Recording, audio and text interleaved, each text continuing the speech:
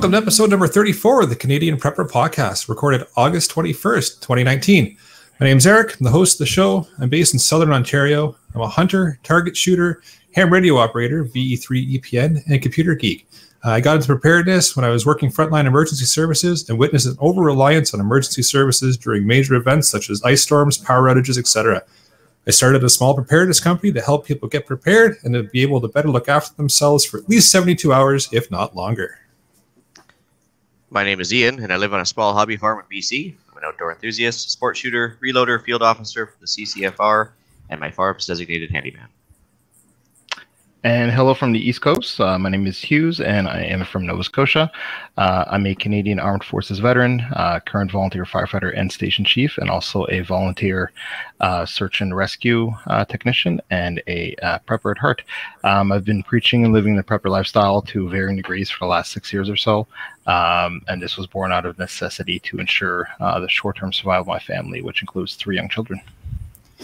If you want to help support the show and keep the Canadian Prepper Podcast on the air, you can buy a Canadian Prepper Podcast t-shirt at rapidsurvival.com. All the proceeds help keep the lights on and the backup generator fueled. If you're enjoying the show, please take a few minutes and like us on Facebook at facebook.com/Canadian Prepper Podcast and submit a review on iTunes. Also, we want your feedback, good or bad. I'll take the 1 star if need be. Let us know if there's a topic you want us to cover, or if you like or dislike something we're doing. You can email us at feedback@prepperpodcast.ca. All right, so we've got some cryptic content for you in this episode. We're going to start off with some news articles relating to preparedness in the outdoors. Next, we'll be letting you know about how we've improved our preparedness since our last episode. Then we're going to get into the main topic for this episode, keeping your internet and communications secure. So move into some news. All right, I got a couple of exciting stories for you. The first one was on the West Coast here. Grizzly stalks a hiker, then the conservation officers. So I put the link in the show notes. But a small grizz at 350 pounds basically wasn't taking no for an answer from a hiker. So he took a chunk out of the hiker's leg, then the back of his back, including one of his kidneys. The guy fought off the bear with eye gouges, used a small pocket knife finally to stab it a few times, ended up having to give himself a makeshift tourniquet. Rode his bike down to the camp, and the guys that he ran to did well with basic first aid just to get him to the local medical aid station. The funny part is the second part of this story is the links in the show notes as well, as they sent the conservation officers out to go take care of the wounded bear, and the bear ended up obviously had a taste for human flesh, was stalking them, and the one conservation officer had to turn around and shoot the bear at 4 yards distance because it was making a charge for him too from behind. Wow. So it's almost like the grizzly bear hunt that was stopped here a few years ago has now led to an overpopulation of bears and a lack of food for them. Almost like that. Almost. Yeah. Anyway, but some good articles, really good reading. Especially the I guess the lack of I guess the guy just didn't give up, right? He just he went through this bear attack and patched himself together, and no matter what, made his way downhill and saved himself. Basically, it was really good. Second article I had for you guys was more of a funny one. I couldn't resist when I saw the word zombie deer apocalypse in the headlines. How can you not read that article, right? Especially in this podcast, you have to. Exactly. So it's about chronic wasting disease, and it's just a fact that chronic wasting disease is kind of like Jakob-Creutzfeldt disease for deer, but there's concerns that it may have already spread from animal to human transmission. So they're concerned that because the gestation period is so long, that they might still see some transmission coming down the road. They just haven't been able to prove it yet. So it was very interesting. Anyway, so just don't eat deer brains and deer spines right now. Or if you're a zombie, you can go ahead and eat the deer brains. Yeah, it might be too late for you already. Wasn't on the menu, but I'll make note of it. All right, so I've got a couple of news articles here. One in regards to how Canadian municipalities have lost money to fraudsters and hackers. So if you've been paying attention to any kind of techie news the last little while, that's a big thing right now. The crypto malware that's going around encrypting all of the computer systems and such. Hackers are purposely targeting municipalities. A few in and around my area have been targeted as well, and locking down their files and then causing them to either seek out a way to decrypt things, or they're saying, hey, pay us a ransom of X amount of Bitcoin, and it's in the hundreds of thousands, if not millions of dollars, and we'll give you the code to decrypt it. The funny thing is that municipalities are actually paying their ransom.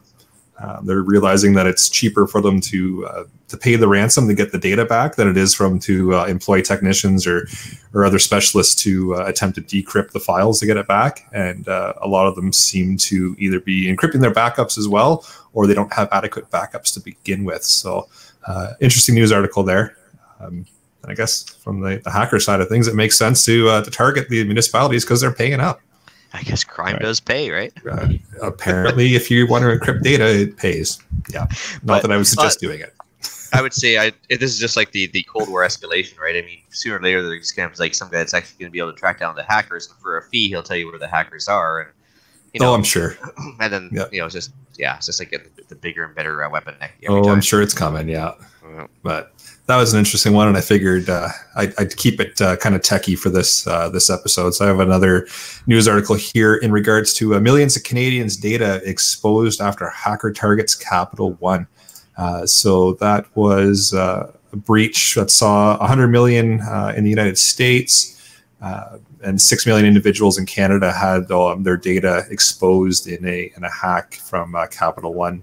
It seems more often than not we're hearing that now in the news in regards to different various locations and companies having their information or their systems breached, and then people's personal data is getting out there and being sold on the internet. So just something to be aware of if you want to read over the article and just see things such as social insurance numbers were included. So that's obviously not something you want out there, and home addresses and zip codes and postal codes, phone numbers, email addresses, dates of birth, anything anybody would need to assume your identity was exposed in this breach. So obviously not something you want to have happen, and something that is somewhat out of your control if you're a customer. But yeah, actually had that happen to me a couple of years ago, where the bank phoned me up and said, "You didn't just try and buy a $30,000 boat, did you?" I was like, "No, if I say no, can I keep the boat?" Exactly. And I was like, "Well, it depends." I looked at my wife and was like, "Would you be mad if I did, honey?" She's like, "Yeah, I know you're not getting a boat." So anyway, yeah. So sure enough, somebody had figured out my identity and went through a little minor identity theft episode. But the banks are really good about it. They nothing ended up coming my way for charges. So. Yeah, I had one of my debit cards skimmed years ago now, but it was skimmed at a local business. I could figure out which one it was because my father had been to the same one, and we both got breached in the same week, and it was the only common place we both gone to. But same thing, they took about $800 or so out of my bank account, but the bank was awesome about it. Signed a quick affidavit saying it wasn't me, and the money was back in the account quick. But still, it's not something you want to have happen if you can avoid it. No. Oh, that's awesome. It's good. Yeah. And for me, I guess the one article I have is just about the current hurricane season. So for a lot of us on the East Coast, both of Canada and the United States, hurricanes are a big threat.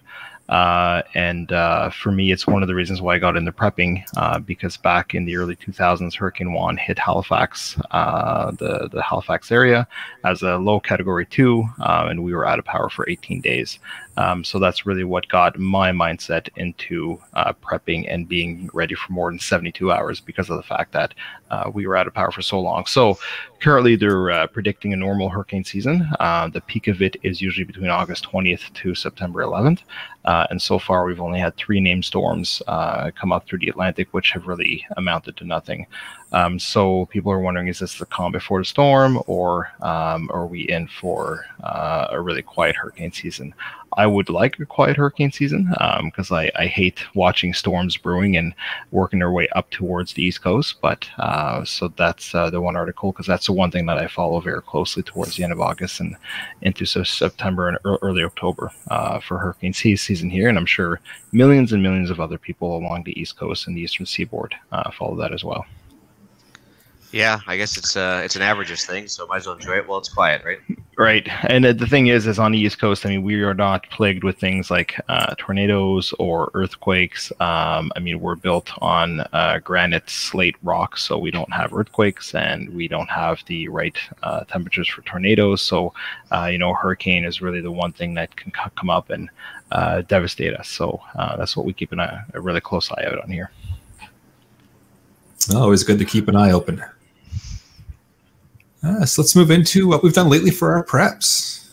Alrighty, so what we've done lately for preps is brought to you by Get Out, Stay Out Canada. They are the creators of the Get Out, Stay Out Campfire Grill. They can be found at getoutstayout.ca. Great. Hughes. So I actually managed to acquire through a friend 6 of these twist lock 5-gallon food grade containers, and I got those for free.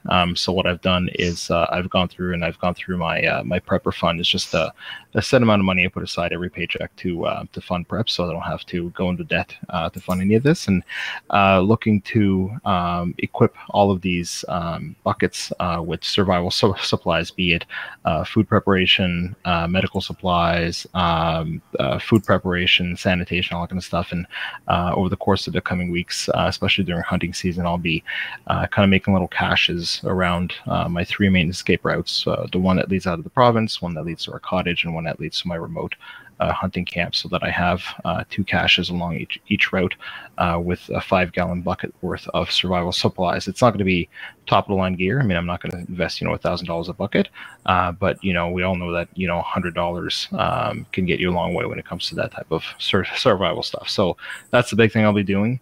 And the other thing I did is I've been spending a couple hours every night going through all my preps, meaning that I go through each one of my individual bins that has the different types of preps in it, make sure that anything that's expired gets refreshed, and make sure that anything like electronics, make sure that those all work, fire them up, update them, make sure that the radios are working, just all that kind of stuff. So I try to do that twice a year. I've been a little bit behind now, so I'm catching up, and hopefully we'll be able to do in the spring again. But that's what I've done, at least in the last 2 weeks or so. Oh, awesome. You've been busy. For myself, got the baby's room all set up. New light in the ceiling, new coat of paint on the wall, getting ready for that future little prepper. So it's coming up quick. And then in the spirit of today's episode, I also hardwired the office, aka the recording studio, with Cat 6 Ethernet cable from the network rack in the basement up to the second floor here. Also deployed a new Ubiquiti access point for all the wireless toys and devices. Went over all the firewall settings, ensured everything's locked down, configured the Ubiquiti access point, and locked it down as well, so I don't have any unwanted users or the nosy neighbor down the road stealing internet from me. So. Okay, first of all, just so you know, full disclosure, there's no way you're going to be able to be prepared for a baby. That's all I'm going to say. Good luck. I'm realizing this very quickly, yes. But yeah, I remember everyone told me when I first, they're like, oh, this is going to totally change your life. I'm like, yeah, as long as it comes with me on the golf game, it'll be great, and I'll just bring it along to all my stuff. And I was like, oh, yeah, no, that's not happening. Yeah, big change. Oh, yeah. Might as well start our learning process before I get into what I did. What's the difference between Cat 5 and Cat 6, and what's the Ubiquiti AC? So Cat 5, Cat 6 is just a type of cabling, and it just Cat 6 runs a little bit faster than Cat 5 or Cat 5e. Ubiquiti is just a brand name for an access point. So it's, I guess most people would know it as like a wireless router or a Wi-Fi router. It's not a router, though. It's only an access point. Oh, okay, yeah, because I used to wire my house with Cat 5. I was wondering, I'd never heard of Cat 6 before. So. Yeah, probably Cat 5e versus Cat 6. But oh, so you've already gotten full nerd already. I brought my pocket protector, yeah. That's right. All right, so I think it all comes down to the sustained transfer speeds. So if you're moving small files, you won't see a difference. But if you're moving 10 gigs at a time, you're going to see a difference in the sustained speed. Or if you're just a giant geek like me, you'll notice just because you notice. You'll just geek out on it, yeah. And you'll run speed tests all day, right? Yeah, exactly. Yeah. A self ping type of thing, yeah. Right. All right. So for myself, berry harvest continues. The wife and I actually had a run in with our own local bear, and the very next day we ran into Mama Bear and 2 cubs, and the dogs once again saved the day both days. So that was good. I had a 300-pound male the one day, which is large for an island bear, and then I had a meet up with a local like-minded guy. That was pretty good. So hopefully he's listening tonight. Stocked up the woodshed, which is something I've been putting off a little too much. Got to get that done within the next month before the rain season starts. Had to do a little bit of farm maintenance. That takes away time from prepping, and then of course back to the night shift tonight. So that's pretty much it for me. Awesome. Well, maybe we'll move into the main topic of the show then. People will notice that Alan is not here this evening.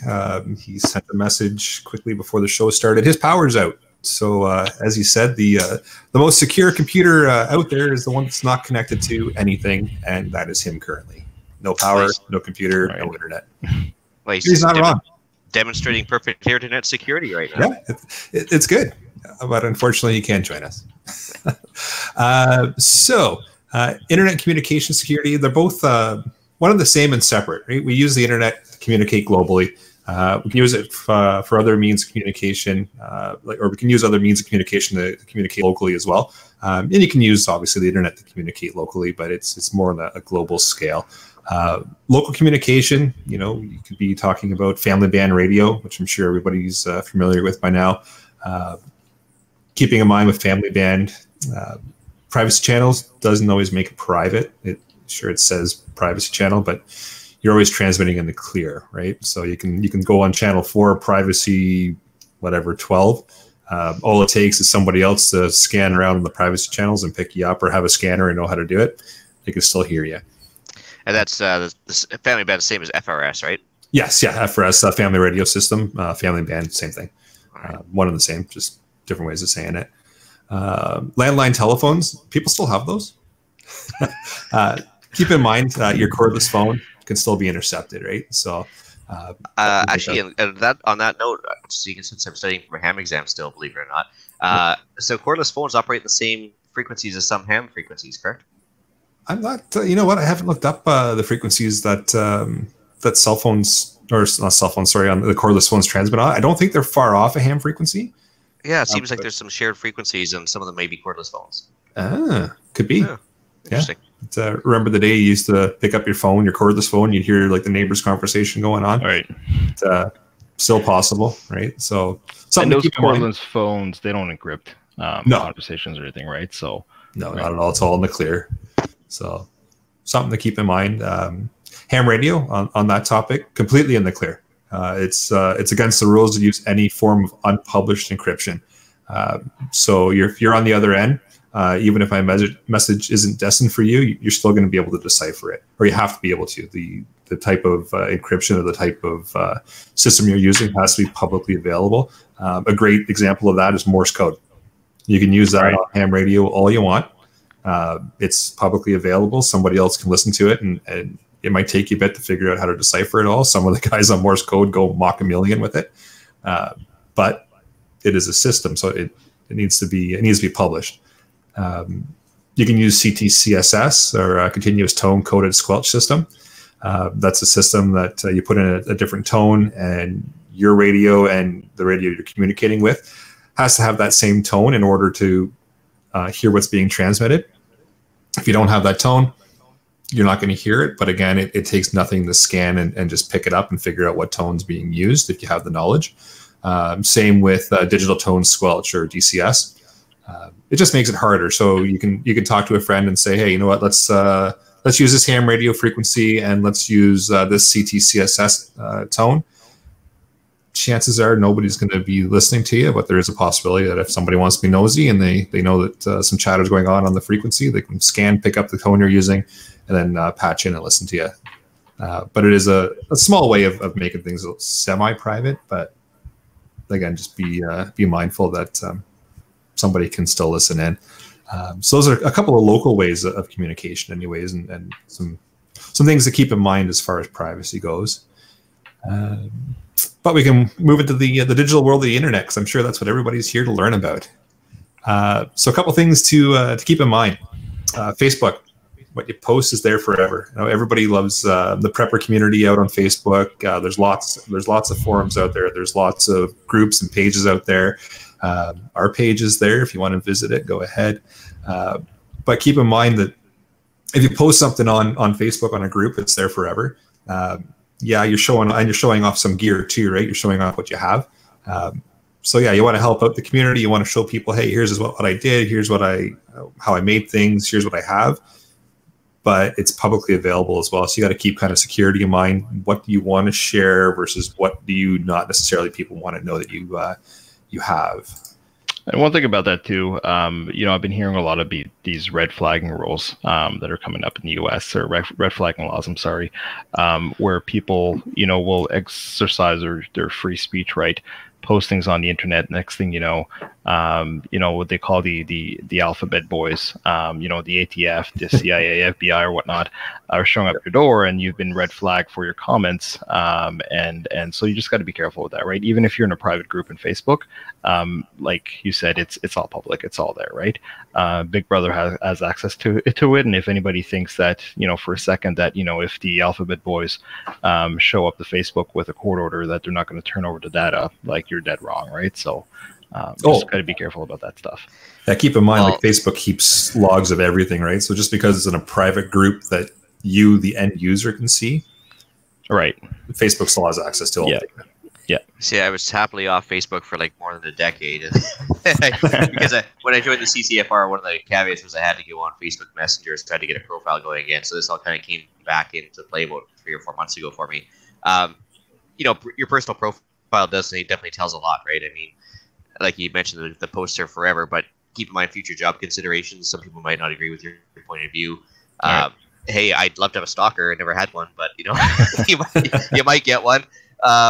Potential burglary. As far as this personal security thing, if you post a picture of the awesome pile of supplies you have there and 30 guns or whatever, you might be inviting somebody to come visit you and take what you have. Normal rule of law, right? Or even if you post that you're away for a significant period of time, or you're gone on vacation, everybody knows you're gone. Going to Mexico. The house is empty, right? These are basic social engineering things, right? Oh yeah. It doesn't take much to figure out what somebody's doing or what they have. And when I was away in the military, the one thing that they said is don't post anything, because the enemy's not stupid. They're going to look and piece together what we're doing based on the little breadcrumbs that we leave, and that could be the telltale things that we're seeing on Facebook, could be the pictures that we're posting, but they can quickly put all that together and determine the size of the force that we have, the equipment that we have, the training we're going through, right? Same thing, just think about OPSEC, right? So there's that case a little while ago too, where all the military folks were using the Fitbits and running around like private bases that nobody knew about, and they were uploading their runs and their data and stuff to Fitbit, and then there was little heat maps of where everybody's using it, and out in the middle of nowhere there's all these runs and physical activities going on, like Area 51. Public, right? Area 51. Yeah. And even it was on the front page of McLean, so we can talk about it. But I mean, Camp Mirage in the UAE, I mean, that was one of the prime examples of the Fitbit thing, is that the Canadians that supposedly weren't there were showing all their runs in the middle of the Emirati desert, which was kind of funny. Nice. Yeah. But so I mean, certainly not breaking any OPSEC with that, because like I said, front page of a magazine kind of gives it away. The other thing I was going to mention there with the online Facebook stuff is that if the man thinks that you're owning stuff you shouldn't, that's a problem too. There was I put an article further down the show notes where basically one young buck put a couple airsoft pistols on his Facebook page and showing off that he was going to go all gangsta. Turns out they were airsoft pistols, but he didn't have an RPAL. So when the police showed up at his door and wanted to see the pistols he had, and it turned into a bit of a big deal, and because he's trying to show how cool he was. And when you think people aren't watching, they are. So yep. And then the other prime example was the latest Jessica Yanev, or Jonathan Yanev, whatever you want to call her, him, it. Anyway, she decided to show off the prohibited device, the taser. Yes, right. I saw that. The live stream there with Blair White, and so she's showing how she's going to tase the next person that comes to get her, and it's totally illegal in Canada. And she was surprised when they showed up at her door and arrested her for having a prohibited device, which has a mandatory minimum sentence, which should be interesting to see if they actually pursue that. Go through with that, because political correctness and stuff. But the fact is that she basically, or he, whatever, it incriminated itself. So you got to be careful what you say, because like you mentioned earlier on the show, you can't take it back, right?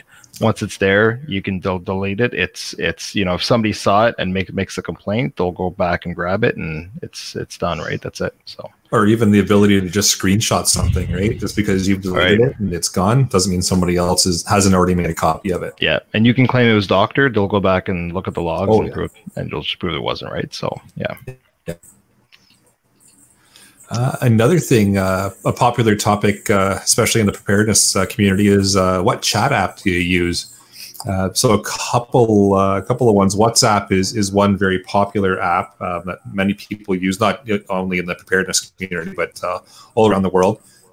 Good things about it: end-to-end encryption.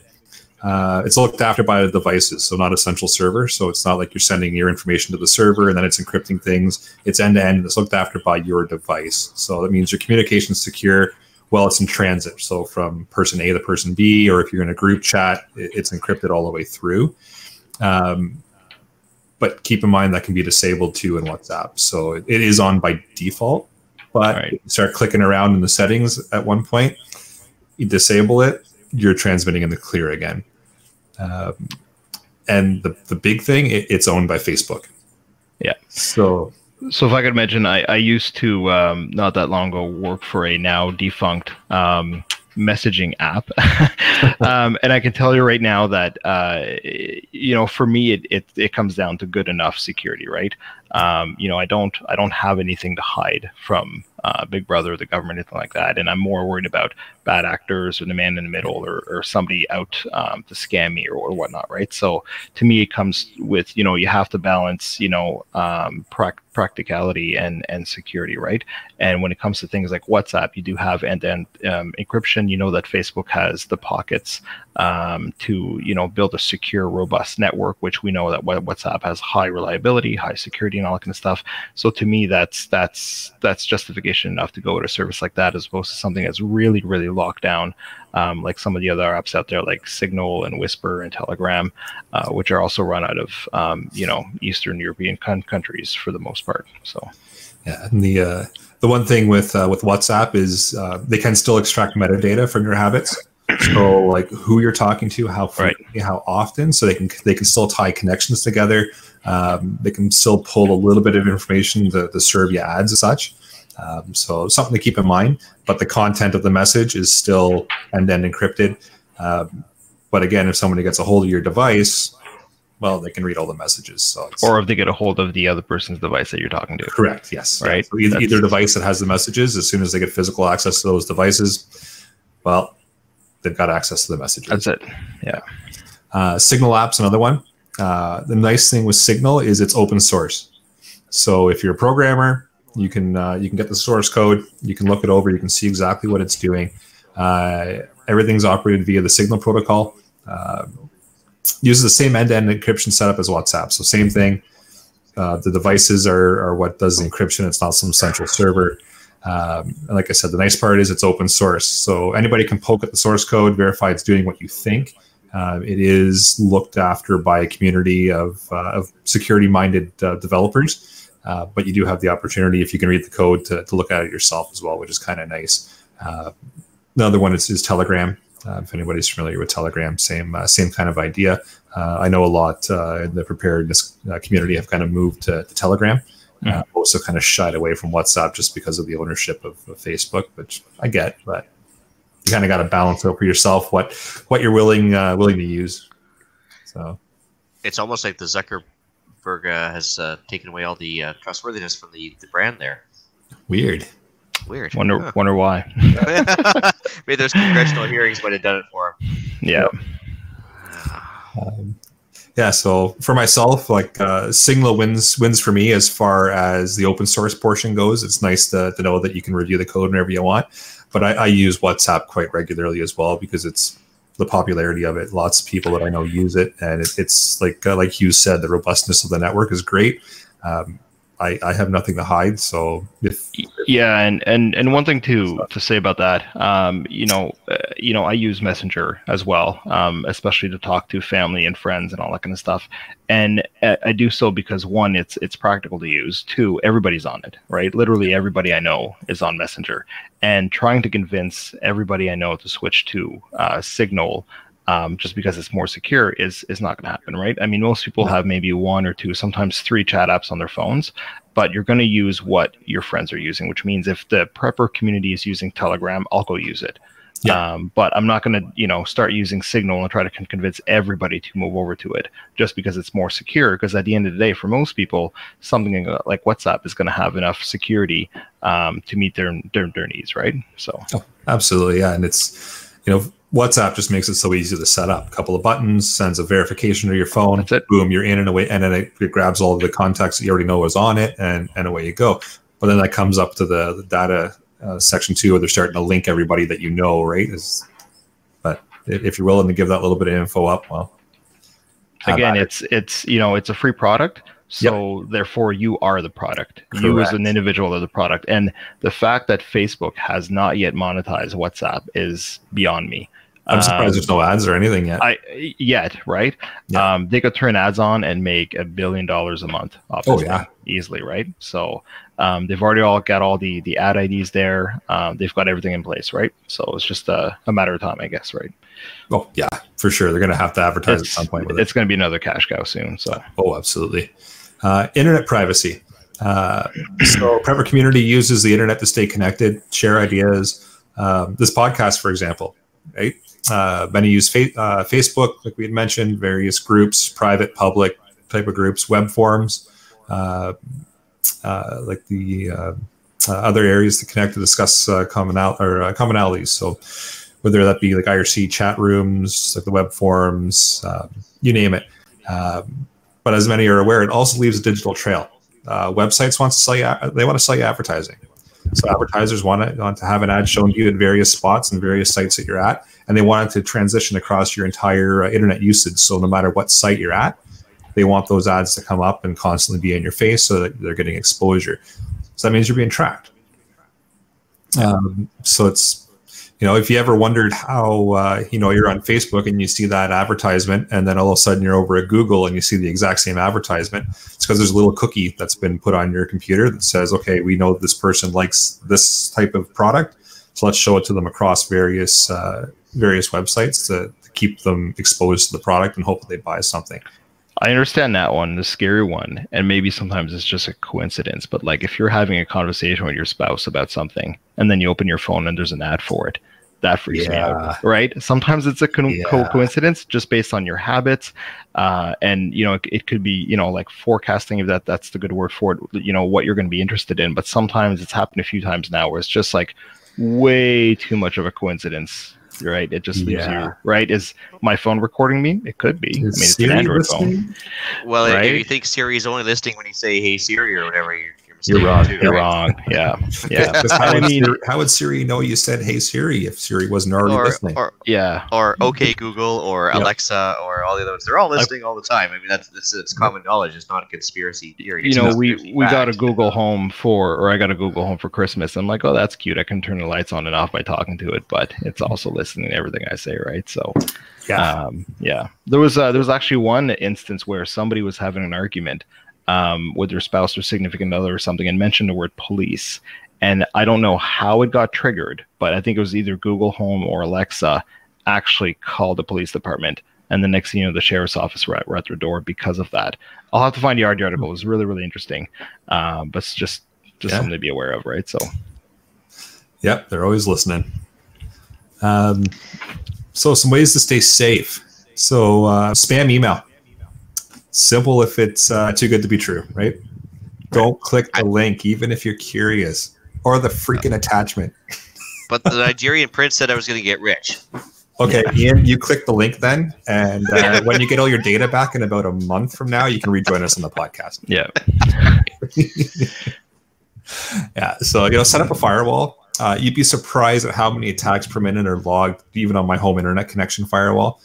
Mostly it's automated bots just scanning for known vulnerabilities. So it's not even necessarily that, they're targeting you specifically. They're just randomly scanning the internet. Like I'll set a server up or something, and within seconds of that coming online, it's getting attacked. And that's that was going to be one of my biggest thing. And actually, if you look at the list that I put in the show notes, the number one thing that I have is keep your devices up to date, right? Yes. Update your software, update your operating system, update the firmware on your router, right? Because soon, when there's a vulnerability that's found in a device or an appliance, only very few people know about it.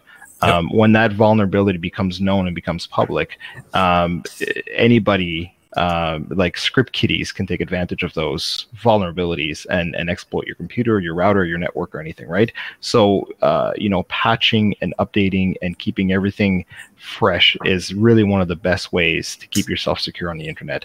If you're using big devices like, Windows PCs and Linksys routers and all that kind of stuff, there are millions and millions and billions of dollars being poured into security by these companies to keep you safe. And the number one thing you can do is just update your firmware, update your software, and that will keep a lot of these known exploits at bay, really.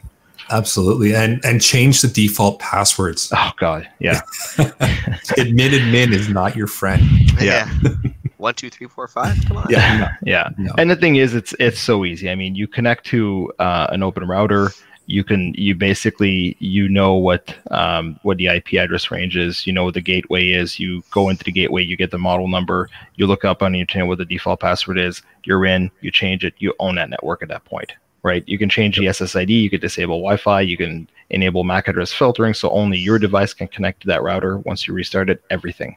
It's unreal. So yeah, absolutely. And just a quick Google search for the make, even just the make of the router. You don't even necessarily need the model, and you'll get a whole list of all the default passwords for that specific device. Even enterprise grade devices, like not just home stuff, even enterprise stuff, you're going to get the default login information. Make sure that you just change it to something else, and that kind of closes one door at least. There's multiple others that can be used as an attack surface, but at least that one's gone. And then at least when it comes to protecting your home network, I don't think there's a router sold today on the market that doesn't come with encryption enabled. I know like a decade ago or more, a lot of times the encryption was off by default, which was horrible. Yes. Now it's on by default. The minimum you'd want is something like WPA2. Don't use WP or anything like that. Don't use that. And that's going to be probably enough to keep your home network safe, right? Yeah, as long as it's a strong password. Right, exactly. Other things that you can do, like things that I do, I hide the SSID. So, unless you're actually searching for that network, you're not going to find it. I enable MAC address filtering, which means only my devices can connect to my network. Even if you know the SSID, know the WPA2 password. If your device isn't on the whitelist of MAC addresses, you're not going to get onto my network. And, just disable the guest login. Disable it. Terrible idea. Don't do it. That's a great way for somebody to get into your network, right? So yeah. If you got a friend over that needs access to the internet or something, it's give them the password. Quick to just give them the password. Yeah. Whitelist their MAC address. You're good to go. Right. Remember the good old days? The guys used to do like war dialing and then war driving. They would go around and get free Wi-Fi from their car, and or they'd phone with the old telephone routers. And they'd phone random numbers, see if they could hook up to a modem. I have no idea what you're talking about, Ian. I had some friends that used to war drive, and they used to make waggy antennas out of Pringles cans and all that kind of stuff. So anyways, it's probably a topic for another show, but yeah. Don't know what you're talking about. Never done it. Yeah, right. So I had a friend once. I may have allegedly participated in that war. Right, allegedly. That's maybe. The word. Yeah. Right. I was learning, all right? Allegedly. VPNs. Yeah. So I know a lot of people have probably heard of the virtual private networks. They're slowly actually noticed we're getting TV ads for them out here now. They're starting to become very popular. A big popular one, NordVPN. I've noticed that they've actually gone through a certification program and had a third party verify that they don't log anything. All right. Again, take that for what it is. They could be completely lying to your face. You don't know. But it is a good way to hide your location. Doesn't work so well anymore for getting US Netflix. So that was kind of a big push for a lot of people. Netflix is getting wise to that. Another option is VPN Unlimited by KeepSolid. That's another one that I use. Just try to find one that doesn't keep logs. Again, you're completely relying on them being honest about it. For example, VPN Unlimited, they claim they don't keep logs, but they've actually been flagged for their logging. If you actually go through their terms of service, that's where they say, we do log this, we do log that. Right. So it's a good idea just to read over the terms of service for whatever provider you're using, because they will disclose in there what they are logging and what they're not. And I think for me, a big thing when it comes to VPN, and again, you have to balance practicality and security, right? So, I mean, I have a gigabit internet connection here. I want to take full advantage of it. Some free services, some free VPNs will limit me to 5 megabits a second. Why would I use that when I have a gigabit connection, right? So there's that side of it. The other side of it is, to your point, look in the terms of service, look in the terms and conditions of the provider. And to me, it really comes down to where is the company located. They're U.S. based. I don't trust them inherently, right? No, some of the ones, right? Exactly. So one that I use is based out of the Netherlands, and they basically their operating systems run off a CD-ROM, which means that there's no hard drives in the systems or anything like that. So again, there's no logs, but it comes down to where they're located. Do they have logs? And how many exit nodes that they have, and then of course how much bandwidth that you have available, right? So with a gigabit connection here, some of the services I'm getting upwards of 750 megabits a second, even That's on impressive. a VPN. So with that, I'm happy with that, right? So Well, it's funny about the terms of service. I mean, how many people, present company accepted, have just clicked agree to everything every time they get terms of service? Don't go past page one unless they have to manually scroll down and hit the I accept or whatever, right? And you look at that. What was that latest craze there on Facebook? Was the aging app or whatever? oh right, yeah. Yeah, where it shows you what you're gonna look like when you're 90 years old or whatever. And if you actually look at the terms of service, it says that basically they own your image as soon as you click on that. Because that it's a free service, right? Because so again, it's a free service. You So become therefore, the service. they can use your image in advertisements or anything else from then on for all of eternity because you just agreed to it. Yep. So it's just like, oh man. So yeah, but personally guilty many times of just agreeing to the terms of service without reading them. So probably good to have, but just actually take a quick peek. And I just put up on the screen here for anybody that's watching.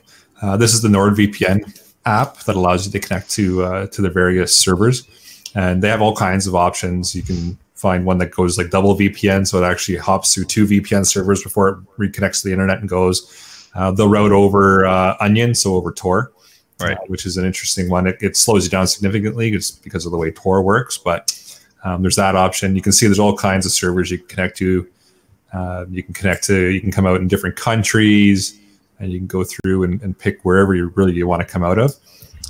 Fairly similar for. Well, that is, I mean, I use NordVPN, but the problem with NordVPN is it's really limited to 4 or 6 devices. I can't remember which. So there is a limitation there as well per account, unless you want to start buying multiple accounts. Yeah, Keep Solid VPN Unlimited is the same.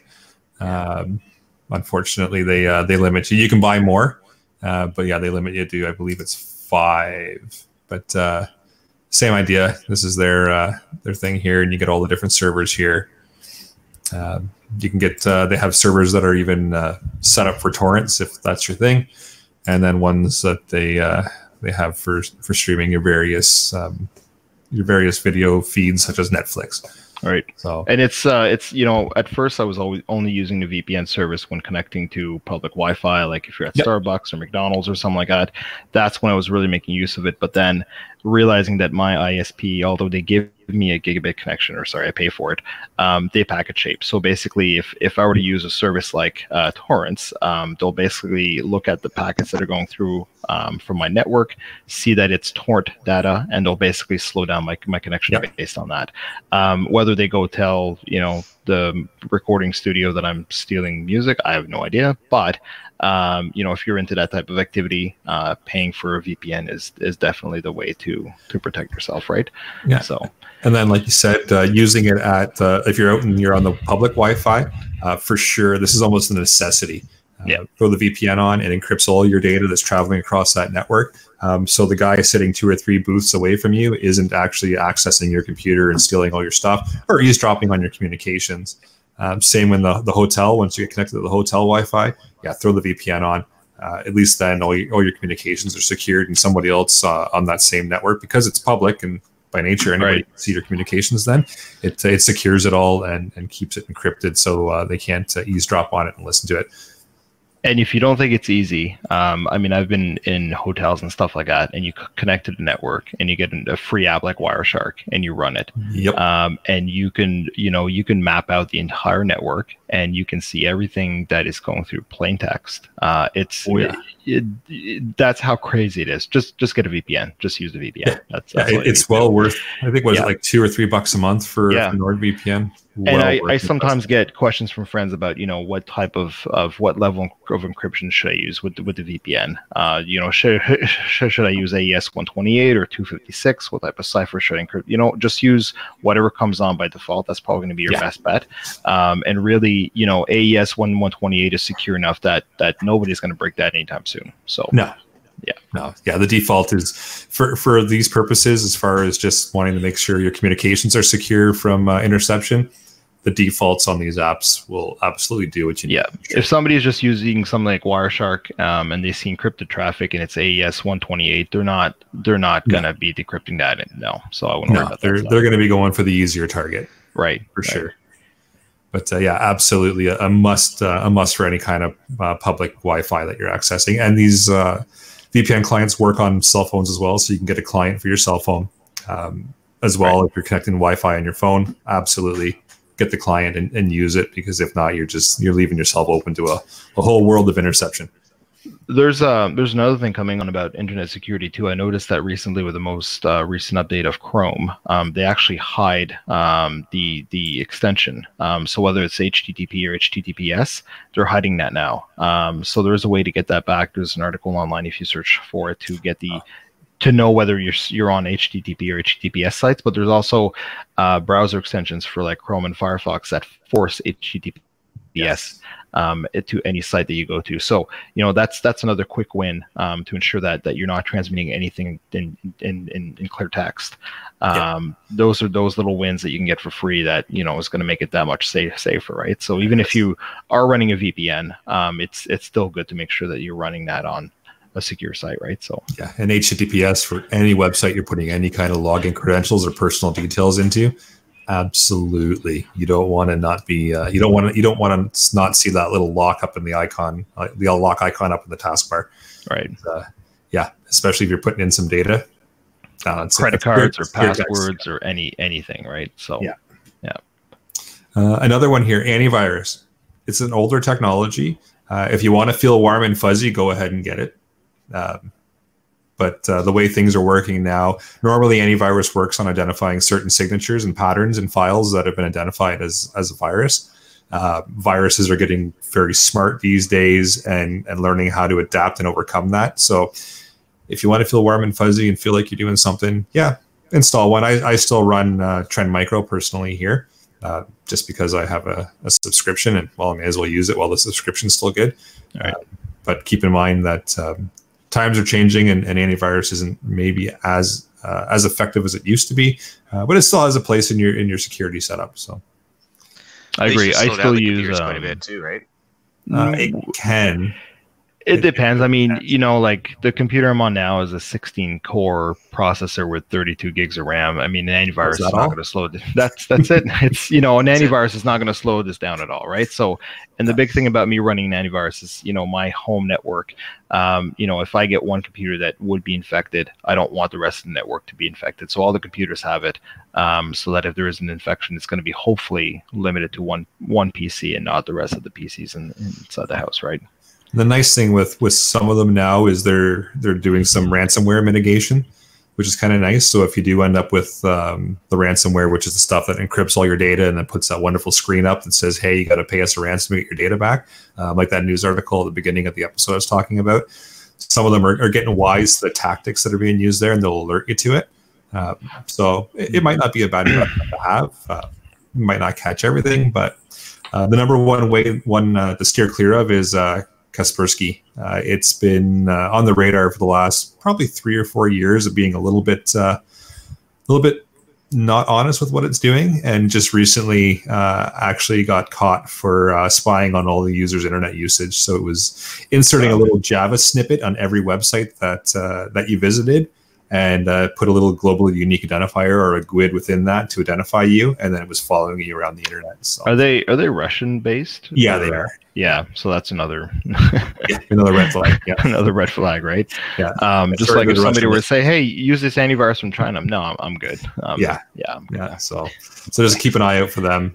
They've actually been pulled off of a lot of the shelves here in Canada from the retail stores. They're not being sold. At least I know Best Buy and a couple of retailers in this area have pulled them from the shelves. So steer clear of them. Right. But the other ones, for the most part, they're, like I said, you can feel warm and fuzzy and feel like you're protected, and at least they'll help mitigate a little bit of the ransomware stuff. But the number one thing, back up your stuff. Yeah. That's a huge one. So cheap nowadays. So cheap. I mean, whether you do it on the cloud, and we can talk about that cloud storage solution as well, or just go to Best Buy, buy a 5 terabyte external drive for $150.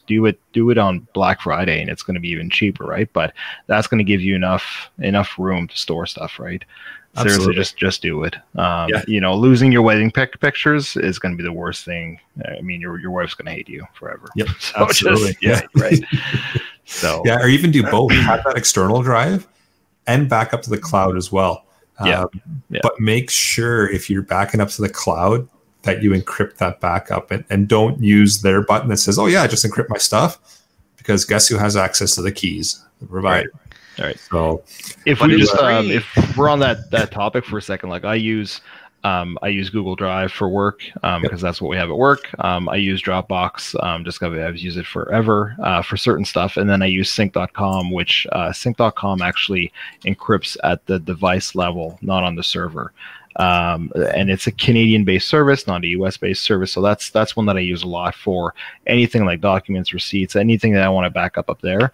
The one thing I like about things like Dropbox, it's got the automatic picture upload. So I take a picture on my phone, within 2 or 3 seconds, it's in the cloud, right? So if somebody were to steal the phone, I've got a backup like automatically. But yeah, anything that's of value, I will locally encrypt it with something like AXCrypt. And then I will basically store it on the cloud, which is actually encrypted at the device level before it's put on the cloud. And they use, I think it's like AES 256 encryption, RSA 2048 for protecting keys. So again, it's really, really safe stuff. So. Yeah, and a couple other options you've got there too. You can do BitLocker on your local machine, or VeraCrypt for local drives as well, or you can make a little VeraCrypt container, put all the stuff that you want to back up to the cloud in there, and then upload it to the cloud, and then you're the only one with the keys. Right, and just on the topic, as I know you had mentioned about, will this slow down your PC. Encryption will slow down some PCs, but a lot of new PCs are coming out with SSDs that have hardware encryption. So it's not taken away from your CPU power. This is all being done on the hard drive. It's really seamless. It's transparent. You have to do it, especially for like a laptop, because if somebody gets hold of your laptop, your internet security doesn't matter if everything is on your laptop and it's clear as day, right? Oh, absolutely. Yeah. Full disk encryption on a laptop for sure, or any mobile type of device, or even your desktop tower PCs. Right. You may as well do it, because if that grows legs and walks away one day, everything on it. Everything's there. And don't think that your Windows password is going to stop people.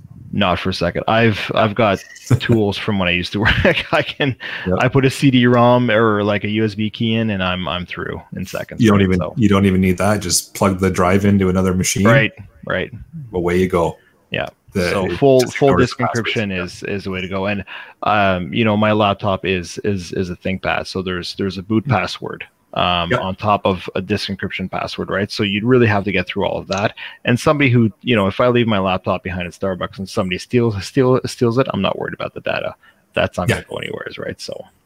Exactly, and that's the main concern, right? Is if like your computer stores all kinds of personal information, if it walks away, people are going to be able, whoever stole it's going to be able to gain access to your stuff and have it encrypted. I forget his name, but the guy that used to run a Silk Road website, the only way they caught him was because he was in a library using his laptop, and somebody distracted him and they grabbed the laptop, and that was the only way that they had access to the data, because he had full disk encryption. So they knew that if he managed to power down that laptop before they got him, because of what I forget which right it is they have in the United States, the right not to self-incriminate and give authorities his password, they would have never been able to access that laptop. But the way that they did it is that they distracted him. He was momentarily looking the other way, and an agent walked up and grabbed the laptop, and that's all that they needed. That's it. Interesting. So yeah, encryption didn't do much for him at that point, right? So. To demystify the cloud a little bit, because everybody throws that term around and says, "Oh, I'll just put it in the cloud. I'll put it in the cloud." All it is a server sitting somewhere in a data center. Just so people can kind of get their heads wrapped around that. It's just a big, powerful computer sitting in a temperature-controlled data center somewhere where you're throwing your data.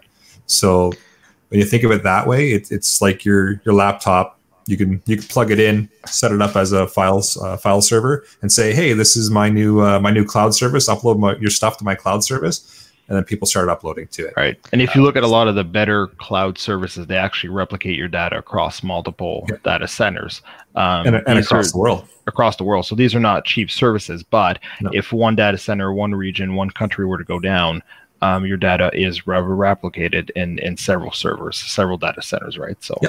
Yeah, which is good for redundancy purposes, but that's why we're kind of pushing the, make sure that your stuff's encrypted or make sure that it's secure somehow, because it's not just some big magical up in the sky, your data just goes and nobody can access it. It's just a server in a data center that really any data center technician can walk up to the server, log into the terminal and look at your stuff if he or she chooses to do so. And for the most part, you don't know where your data's sitting. Right. So that's a big thing. And a lot of times you'll see the US wanting companies to set up data centers within their borders, because at that point they can see the data, they can control the data at that point, right? So and they have legal means to access it if they have to. Exactly. Whereas if it sits outside their borders, then they have to go through political channels and So some countries just don't care. Some countries just don't care. Right? Like if you were to send a court order to Burundi, or I don't know how they'll get right on it. Yeah. First $20. Once you have to check with it, right? So. Yep. Exactly. I think we touched on it. The Internet of Things, or the IoT devices, like your smart coffee maker that connects to the internet for whatever weird reason. You've got a smart coffee maker? Yeah, they exist. I don't have one, but they exist. Actually, I've got a smart dryer, believe it or not. Yeah. I just found out that there's an app for my dryer that tells me on my phone when the clothes are done. Does it fold them? No, not yet. Okay, but that might be not that smart then. No.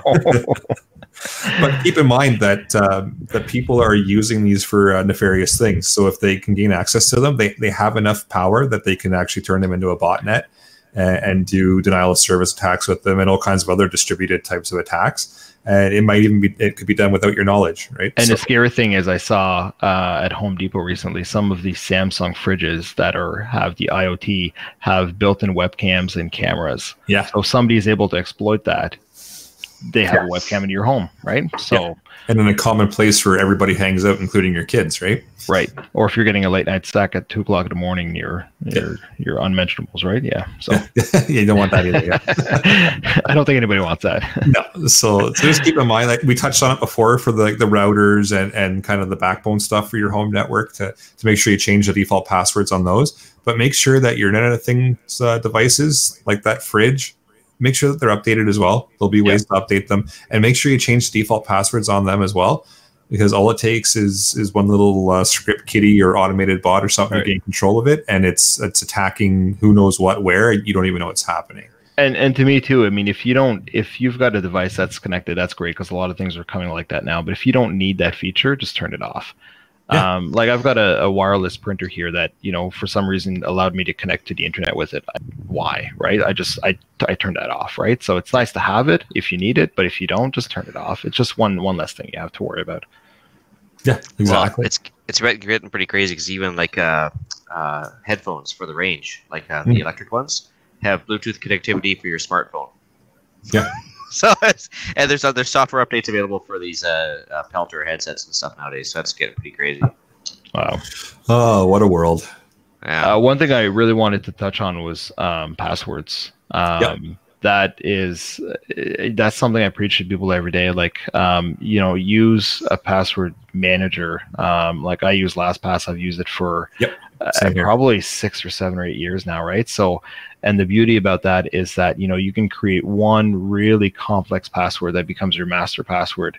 You can set up, 2FA or two-factor authentication, where I have it with a physical key. So it's a YubiKey key. Actually, don't have it right here. I was going to show you, but it's a physical key that you've got to have. So the whole thing about two-factor authentication is something and something you have. So even if somebody were to get hold of my really complex password, they still can't get access to my password locker because of the fact that they don't have that thing that you need, right? And whether that's a YubiKey, or they send you a text message, or you use an application on your phone like Google Authenticator, you really have to do that. And then, LastPass allows you to do things as well. Like it allows you to limit mobile devices attached to your account. So you can sign in from your phone, but then you have to go into the account on a computer and allow that phone to connect. So it just really locks it down too, right? Yeah, it's nice. I use it as well, and it's great. You can use it across multiple devices. So there's even like a Google Chrome plugin. So you can just click on the website that you want to go to, click on it. It goes to it, autofills the form for you, logs you in, but it doesn't do that until you've authenticated yourself with your master password and your two-factor authentication. Same with your phone. There's an app for it. I've got it on my iPhone. It's great for being out and about if I need a password for something. And they've got a secure location as well for notes. So it's all encrypted. Right. You can put some notes and reminders in there if you need them. That's where I put all my backup codes for two-factor authentication for sites. And that's another thing too. I mean, wherever possible, turn on 2FA for websites, right? Absolutely. I have it for things like Facebook. I have it for banking. I have it for PayPal. I have it for anything that could potentially, harm my interests in any way, right? Yep. And if a service provider doesn't have it, call them, email them, ask them why not. When's it coming, right? So, and a lot of times that is the differentiator as to why I pick a service, is whether or not they have that two-factor authentication. It's not foolproof. It's not. No, but definitely not. Again, it's good enough security, right? Yeah, so, it's an extra layer. Right, exactly. Right. I mean, if they only have SMS, I mean, people could, spoof your SIM card.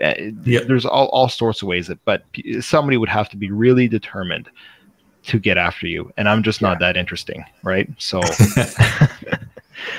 well, you're on this podcast, so maybe someone's right. So I have some fame here, but yeah. No, it's true. Two-factor authentication for sure, and LastPass just makes life so much easier. And you can also do like family setup with them, so you can share passwords with significant others if you need to. It'll do a random password generation for you as well if you need to generate passwords for your different sites. So it'll generate strong passwords and then save them. So and that's a good point too, because I was guilty of it at first, that I would have a semi-strong password. I'm talking about like 8 characters with uppercase, lowercase, special characters, and all that kind of stuff. So it was a safe password, but I used it everywhere, which means that if it was compromised on one site, it was compromised on every site. Because if I got compromised on one site, they knew my email address and my password, and they can go on any other site and try it. So now every single site that I use has a separate password, which is generated by LastPass, which is like a 24-character hexadecimal password. You're not going to guess it anytime soon. And even if you hack one site, you're not going to get the rest of my stuff. So that's really important too. Yeah, and it makes it really easy to do. They even have an automated setup for the more well-known services where you can just say, hey, here's my current credentials. Please go in and change them all. Put new secure passwords in, then log them in the system. And so they make life easy that way. So and a lot of services like Google and Facebook allow you can allow them to send you notifications that there's a login, whether it's known or unknown. So I have that turned on as well. So even if somebody were to get my password, they were to somehow get my 2FA device, if there's a login that happens, I get a notification of it, which is great, because if it wasn't me, I still have the ability to click no, and it automatically locks that person out and locks down the account too, right? So that's a great thing to turn on as well. It's not a nuisance, and really it's a lifesaver, right? So. Oh, absolutely. Yeah. Last thing you want is somebody getting into any of your social media or any other type of accounts and starting to post all kinds of stuff, because it's hard to clean up. That's for sure. Right. What else do we have here? So actually, we'll just you guys looking for the other notes.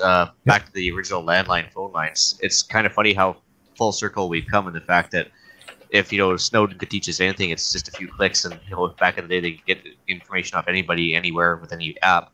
And now it seems landlines, there has to be a physical access to the lines. They're actually somewhat mildly more secure than digital. Of course, they still can just tap your lines anytime. But remember that used to be the big old thing back in the day was tapping phone lines, and now it's almost landlines are like secure compared to wireless lines.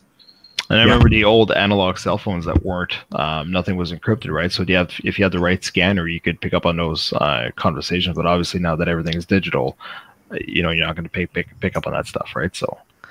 Yeah, well, interesting enough too is that back when Trump first sent out some feelers to Kim Jong-un, he sent letters via mail, via courier and stuff. But he actually used written letters to communicate. Now maybe that's because North Korea has no computers, but I found it was kind of funny the fact that he actually used the written word versus digital communication. So wow. That's interesting. All right. Anybody on the panel have anything extra to add in, or just want to discuss? You guys are further along than I am, so I got nothing. I think the last one I had was, I buy a lot of stuff online. Most of everything I buy now is online except for groceries and all kind of stuff. I know that PayPal is probably not the most popular service, but using a service like PayPal protects some of your personal identity, especially things like your address, your credit card information, all kind of stuff, because you're only storing it in one place. PayPal has very, very, very robust security. And when paying online, you don't want a site to store that information. So if you're using a service like PayPal or Google Pay, they safeguard your information, your address, and all that kind of stuff. So that's just another thing to think about, is you're not putting your credit card and your address and everything on every site that you go to, as long as you can use services like Google Pay and PayPal and all kind of stuff. And they've got some built-in protections as well. If you do get screwed over on a deal or something, they got some buyer and some seller protectors. Right, exactly. Which is nice as well. All right. Well, maybe we'll move into the podcast challenge then. All right. Well, it's a bit of a hypocritical alert coming from a podcast on YouTube, but lower your internet footprint.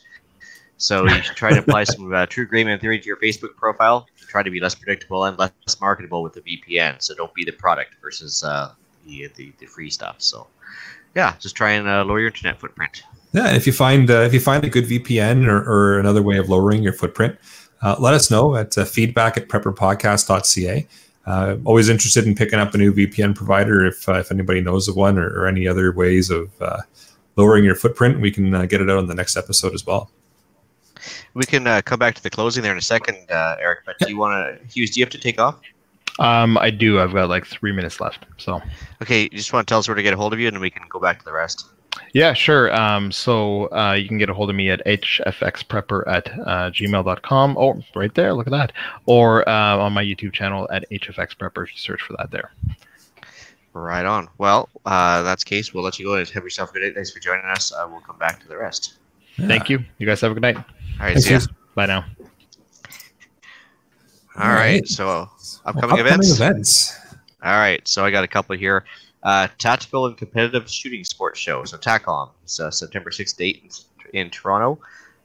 It's available with more information at tacomcanada.com.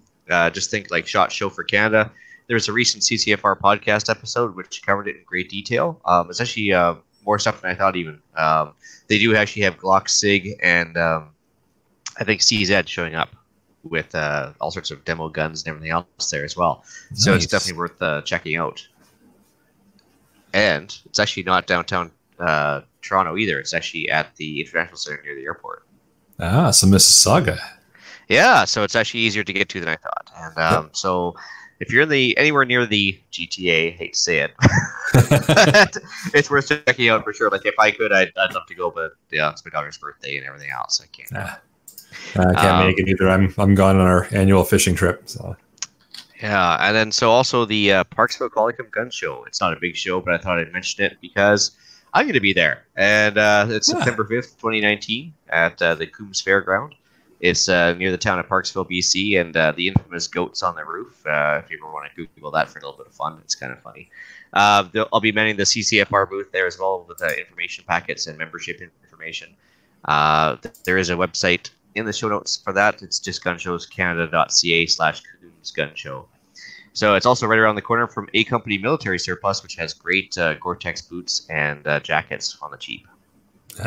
Good to know. So, yeah. And that's pretty much all I had for upcoming events.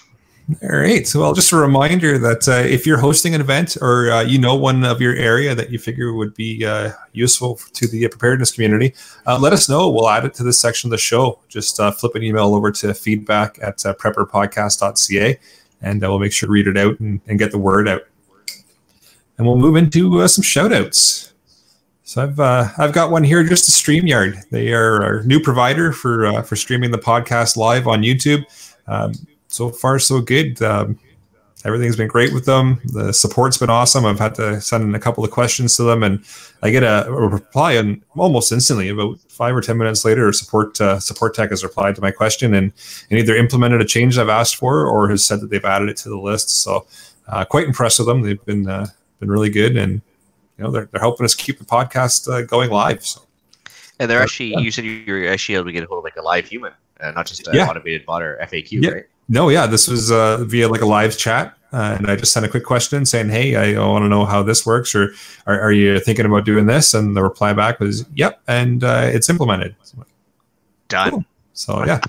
So they're really good. So they're still a beta product, but for a beta product, they're working quite well. So quick shout out to them. Yeah, that's awesome. For myself, I've got shout out to new listener Brian. I think he should be listening to this podcast when it comes out here on iTunes. Looking forward to hearing his feedback. Awesome. And for email and iTunes reviews, we've actually, as the episode is being recorded here, we got an email in, and it is from Podcast Analytics saying, congratulations, Canadian Prepper Podcast is now ranked number 1,136 on the Apple Podcast Society and Culture chart in the United States of America. Well, okay, that's almost like a participation badge, but I'll take it. Hey, you know what? That's all right. We're being noticed. That's true. Right? Makes us feel special. Yeah, hey, that's right. 1,136 is, well, somewhere on the list at least. Yeah. Well, if you think about it, Germany came in second place in World War II. There you go. Oh, boy. As far as iTunes reviews, we are up to 29 5-stars. We got that one little guy 4-star, and the 1-star that is still showing us that we are doing things right. So that's good. And we've got a new written review. It's from KDog247365, left on August 19th, 2019. It says, what a great show for my commute to work. I enjoy the topics and the pace of the podcast. Good job. So I appreciate the review there. I'm glad we can keep you entertained on your ride to work. And yeah, that's it. The inbox, besides that, has been pretty dry. So with that, I'll bring episode number 34 of the Canadian Prepper Podcast to an end. You can find the podcast on iTunes, Podbean, Spotify, and your favorite podcast app. Please help us out. Take a few minutes and submit a review. It helps other people find us. You can also find us at prepperpodcast.ca and, of course, on Facebook. All right. We record these shows on StreamYard now. If you want an early peek at the shows, please subscribe to the YouTube channel Canadian Prepper Podcast and click on the notifications tab. That gives you alerts when we're going live. You can each reach Ian directly by emailing me at theironretreat@gmail.com. You can also find me giving my 2 cents worth on Canadian Patriot Podcast, also available on iTunes and YouTube. There you can find us exposing more government waste, squirreling off on the odd firearms-related banter, and generally drowning our sorrows at the diminishing freedoms we face as time goes on. All right. And please check me out at rapidsurvival.com. You can get me there in the live chat while buying some prepper gear. You can also email me at feedback@prepperpodcast.ca. So thanks for joining us, and you can tune in for the next episode, Keto Diet and Prepping. Until next time, be prepared, stay safe, and keep learning.